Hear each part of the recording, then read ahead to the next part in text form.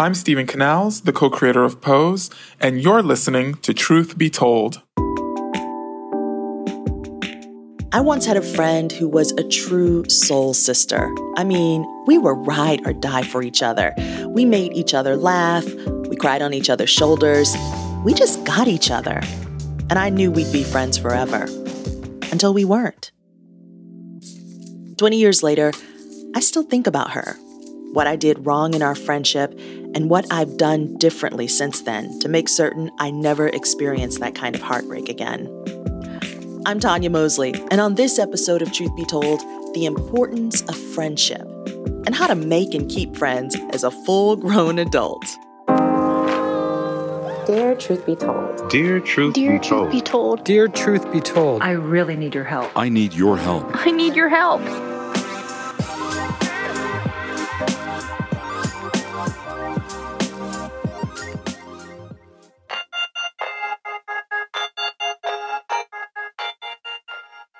We're all adults now, and one thing that's true, the older you get, the harder it is to maintain and make friends. So instead of one dilemma this week, we're taking on several of your questions about friendships. And two wise ones, Aminatou Sow and Ann Friedman, the co-hosts of the Call Your Girlfriend podcast. And they're also the co-authors of a new book, Big Friendship, How We Stay Close. Welcome to Truth Be Told, ladies. Hi, Tanya. Thank you so much for joining us. First of all, congratulations on your new book.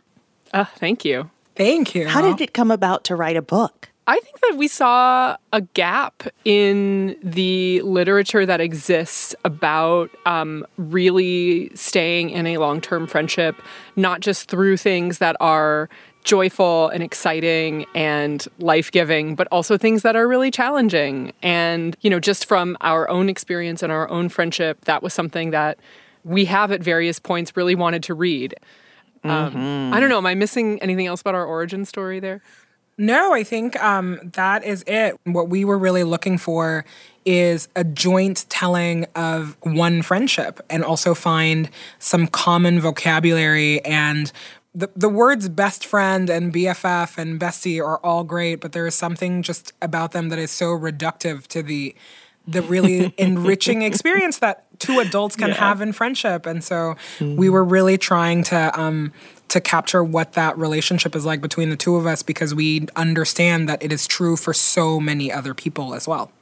At the beginning of your new book, Big Friendship, there's a definition of the term. Can one of you read that? Do you have the book in front of you? Oh my God. I do, actually. Prepared. You have it? Yes. Oh, I do. Prepared. Big friendship is a bond of great strength, force, and significance that transcends life phases, geography, and emotional shifts. It is large in dimension, affecting most aspects of each person's life. It is full of meaning and resonance. A big friendship is reciprocal, with both parties feeling worthy of each other and willing to give of themselves in generous ways. A big friendship is active, hearty, and almost always a big friendship is mature.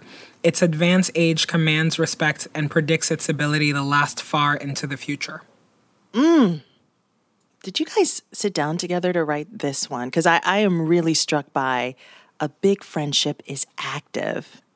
And I mean, that's so true. That line is rooted in some research that we cite in the book. There are a handful of people studying adult friendships. And one of them, this guy named William K. Rawlins, puts friendship into multiple categories: active, passive, and commemorative. The active ones are like fully happening right now. You are in communication with each other regularly. You maybe don't know about the last 24 hours, but you are up to date on the struggles and joys of that person's life. Passive friendships are ones where you still feel a great fondness and maybe a good bond, but you aren't really keeping up. And commemorative are friendships that you've both moved on from and you don't expect to ever come back to.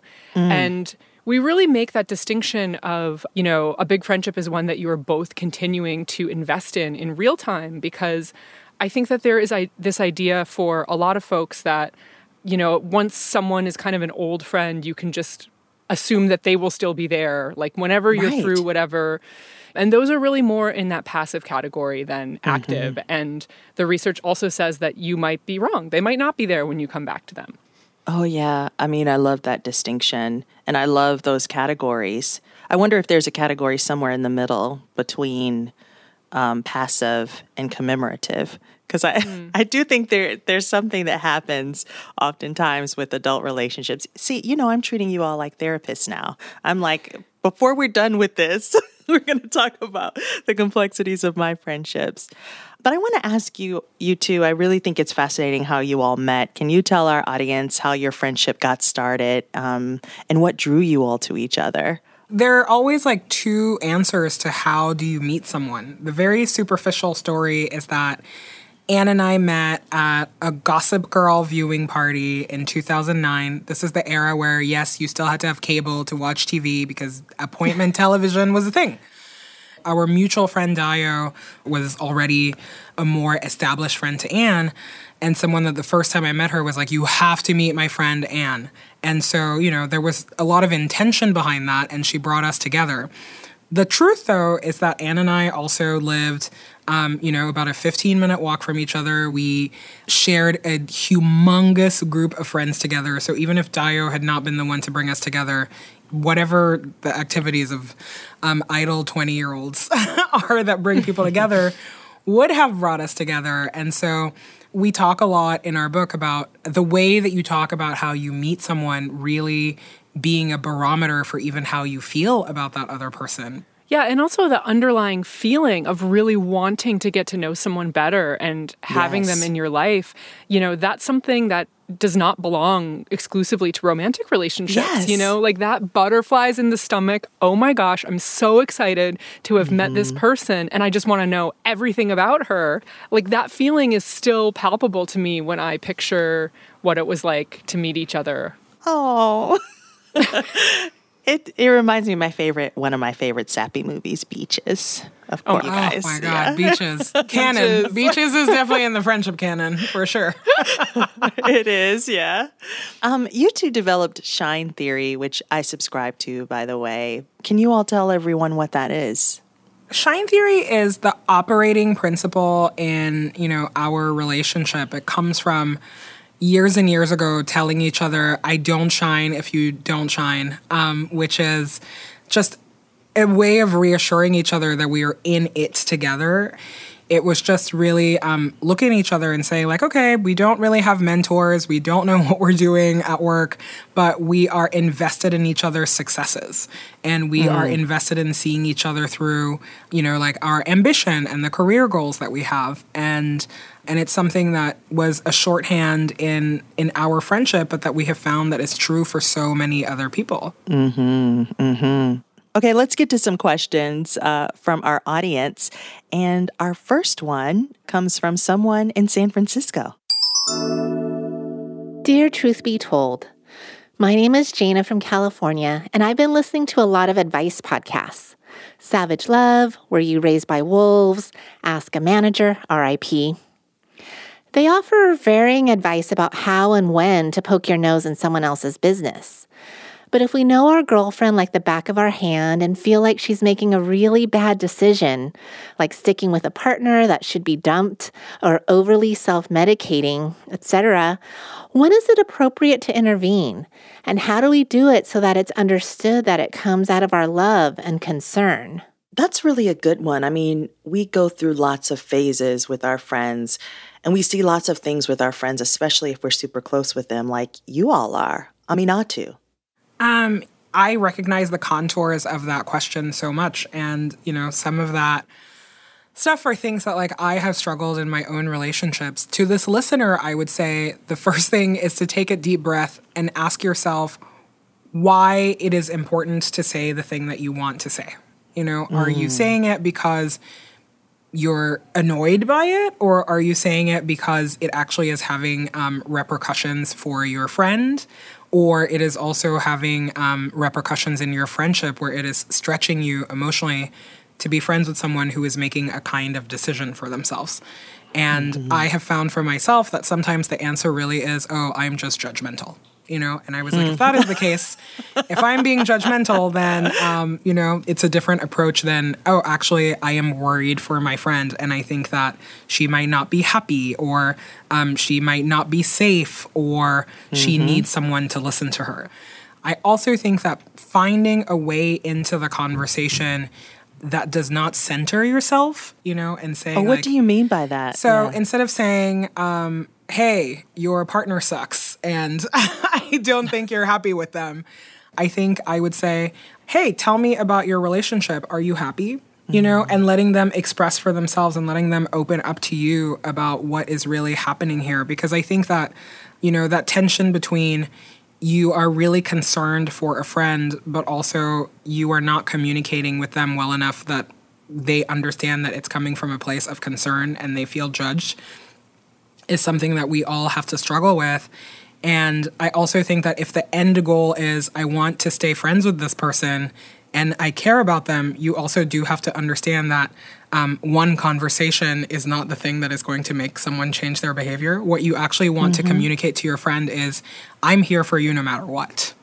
But I do think that if you are generous with people and you are honest about your motivations, you can generally expect for your friend to open up that way reciprocally to you. Oh, so good. Let's take our next question. It's from Todd in San Jose.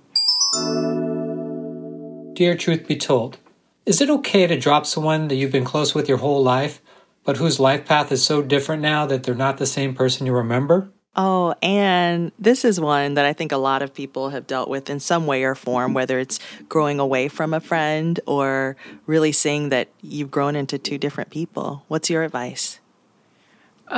Yeah, I think, in those categories of friendship we were talking about, this is how a lot of people end up with those commemorative friendships, right? That really served them for a period of time, but that they have let go of. Todd says, this person is really different than when we first became friends. Yeah. But different can mean I'm feeling really challenged to stay close to this person, but I still laugh at all their jokes.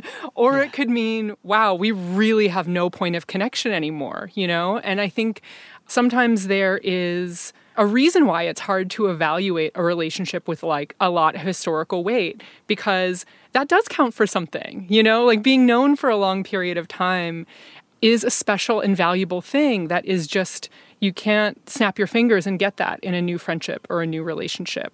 But I would say that, thinking a lot about what the weight of that history means in real time, has there been a time when the fact that you share memories or this person has a knowledge of you has really felt good? Or is that sort of not really a factor and all that's happening is you're not really drawing a lot from the friendship? I find myself wondering what would happen if Todd had a more straightforward conversation with his friend and sort of saying this is how I felt in our friendship at whatever point in the past, and I'm really not feeling that level of connection, or I'm really not feeling like we laugh at the same jokes anymore, or we really don't have shared interests anymore, or whatever, and seeing what happens out of that conversation.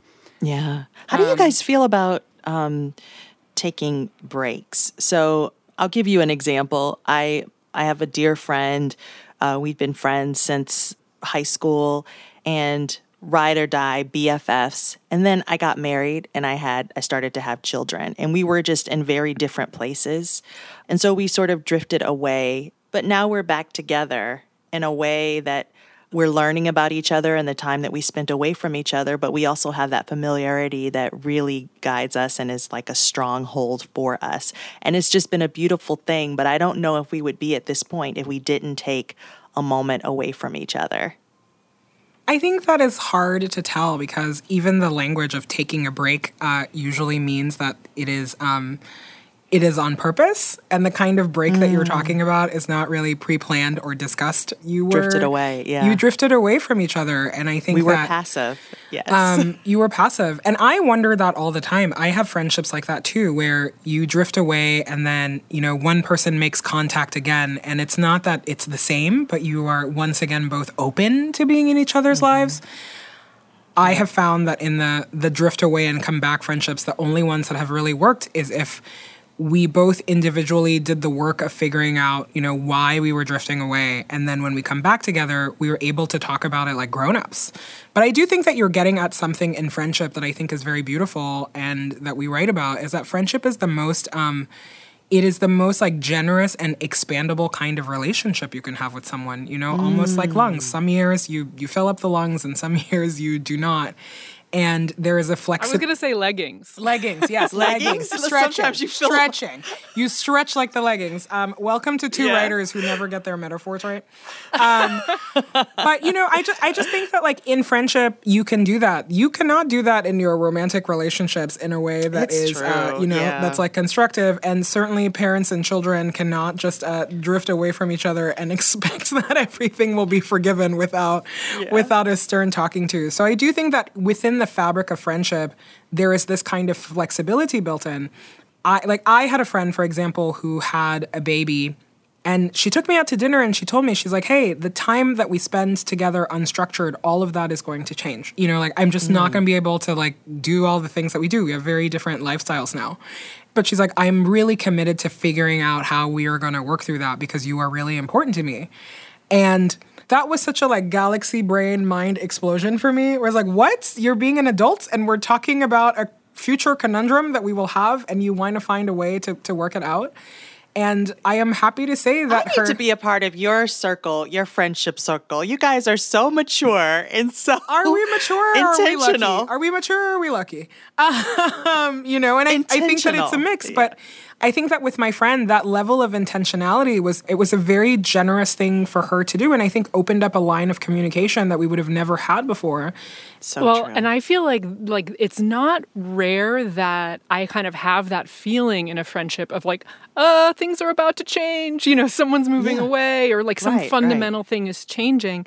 I think that the difference in the example you just gave is like it was openly acknowledged instead of it being like a kind of nagging fear in the back of one or both of your minds. And so I just want to note that like we kind of know when the opportunities for a conversation like that are happening or like, you know what I mean? It's just that there's not a lot of encouragement to take the step and make it as explicit as your friend did.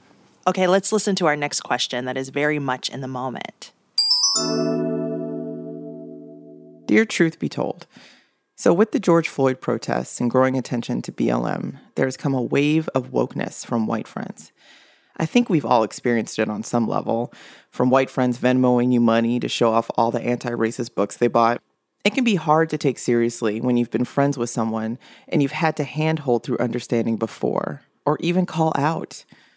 It's also been hard seeing white friends suddenly take interest in listening to their BIPOC friends' experiences right now, as if they haven't been sharing those all along, as if we have to rehash trauma to suit their needs. My question is, when is the emotional labor too much?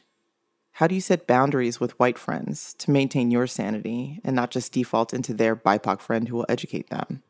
I just want to say before you all answer this, I don't have any friends who are sending me money via Venmo. I think I'd be open to that, though. Lots of friends contacting me and telling me the books they're reading, but no money yet. Still waiting for that. But seriously, I would love to hear your thoughts on this. I do not have friends sending me money. I definitely have a lot of strangers and people who think they're my friends sending me money. And so that is like a distinction that I make all the time. And I think that in interracial friendships, there is a level of familiarity that white people sometimes have with a Black person, for example. Like I'm Black, so I cannot speak to the bi POC experience. I can only speak to the Black experience. But I think that sometimes you really do have to ask yourself, is this person even my friend? And I think that at a fundamental level, a lot of times the answer is no. I am really lucky in that race has been addressed like thoroughly in all of my friendships with white people, in the sense where either we talk about it and we have a healthy relationship, or it's something that we do not talk about, and therefore it means that we are not the close friends that we say we are. And we write about this in the book. Everything that happens in the world, race is obviously a problem that is systematic. It has nothing to do with is someone actually racist or not. Like I would say, for example, that I do not have people in my life that I was like, I don't think that they're racist. It's why they're in my life. It does not mean that they're not capable of perpetrating racism. And so I think that the defensiveness that white people usually feel when, race things are happening is very telling. The level of discomfort that they feel is very telling.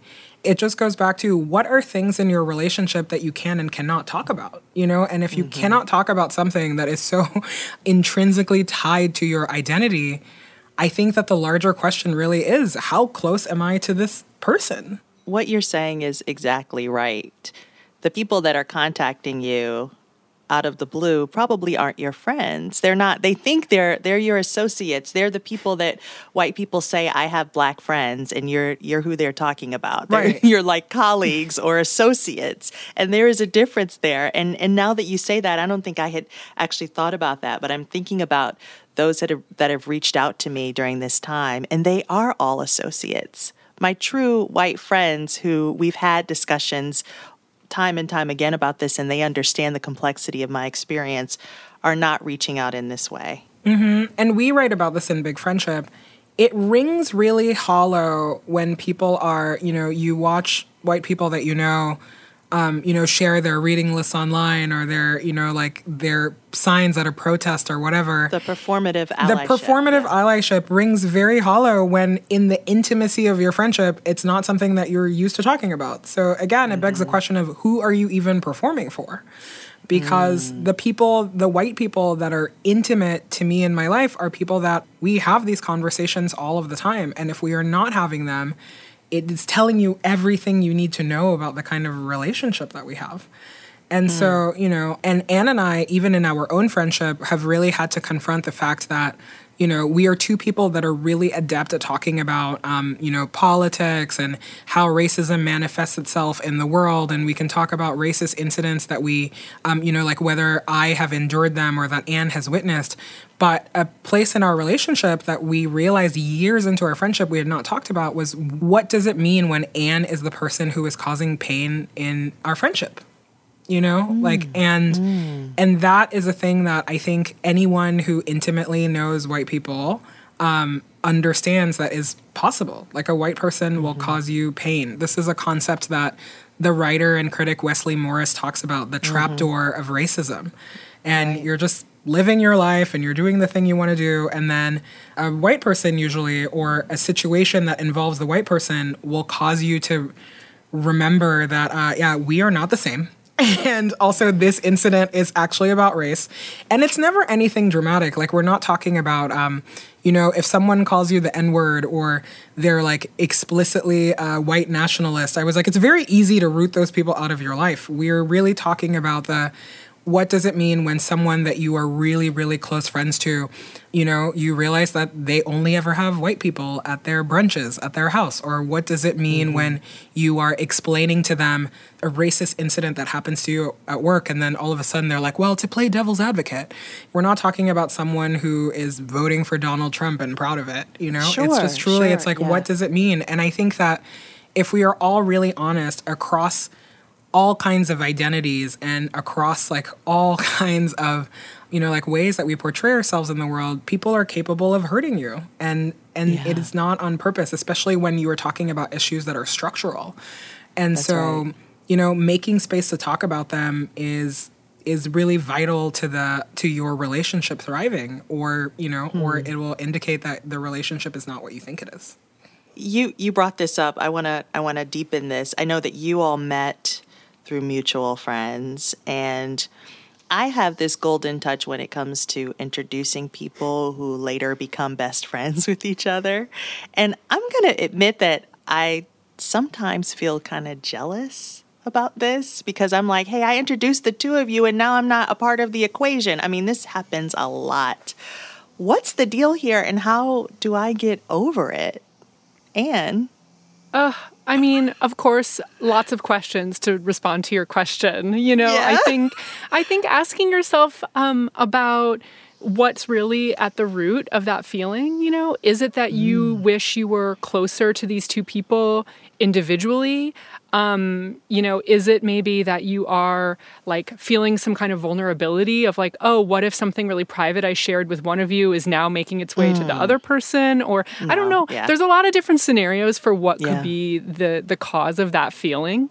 And I also think that this is another place where you could be a little bit more proactive and self-expressed in saying like, not so much, hey, let me in on this friendship, but, more specifically, like if you know that they took a little trip together or if you know that they have a standing dinner date, I think you could say something like, oh, I saw that, you guys had dinner. I would love to join you sometime. Or like, you can be expressed about that fact because, it's interesting, the two of us are both still very close to Dio, the woman who introduced us originally. And we don't always have a dynamic where the three of us are hanging out together. And I do think that in most cases, when I think about friends who have introduced me to someone else I love, almost always I'd be like, yeah, join us too, I mean, so there's a combination of some self-reflection about where the feeling is coming from, and then also maybe some more direct asks. Yeah, I mean, just being really, truly communicative and like having the direct conversations. I mean, this actually happened a few weeks ago, and I know the person will be listening to this podcast, and I love you. I want to tell you that. But I received a text of the two people that I introduced on a hike together, and I thought, well, I would have loved to have been on this hike with you guys. So they're letting me know that, hey, thank you for doing this great thing. You've introduced us. It's me just maybe not even taking it so seriously and just straight up just saying, hey, oh my gosh, next time invite me kind of thing. Yeah, we are the opposite. I'm like, if two people that I've introduced send me a text of them hanging out alone, I'm like, thank God they did not ask me to join in. I don't want to do that. So that's how you know she's an introvert. I'm like, good luck to the two of you. But I think that Anne's instinct about ask yourself why you feel that way, because I do think that it, like in the way that you were telling us, there is like an indication that it might be a pattern and that the pattern makes you feel vulnerable. I am always the middleman of a transaction between two people who fall in love, and then I am not so much a part of that. And I think that the only adult response is to just say to your friend, like, hey, sometimes when you send me pictures of you two hanging out, I feel a little tender that I'm not a part of it. I really love your relationship. If you're ever doing something that, you could need a third for, I would love to join. Like, who is not going to respond positively to that, I know.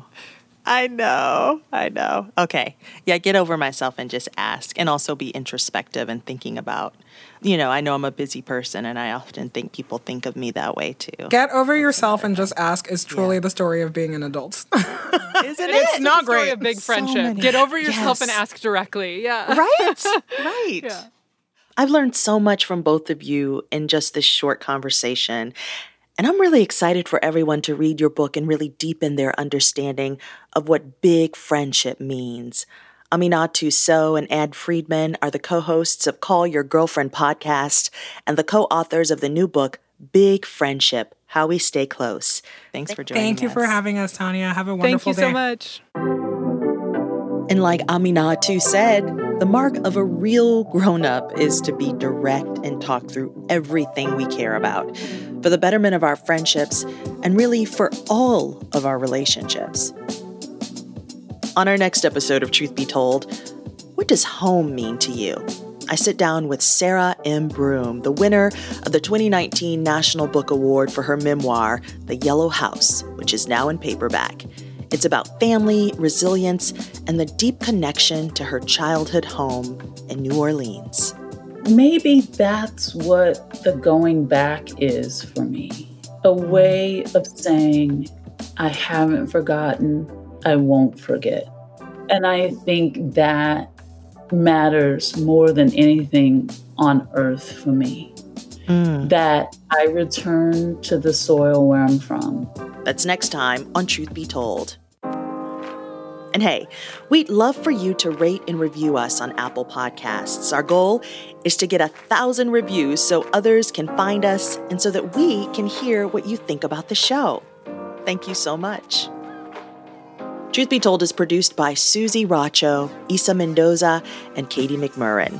KQED's leadership team includes Erica Aguilar, Ethan Tobin Lindsay, and Holly Kernan. And a big thanks to Kiana Mogadam. Truth Be Told is a production of KQED in San Francisco. I'm Tanya Mosley.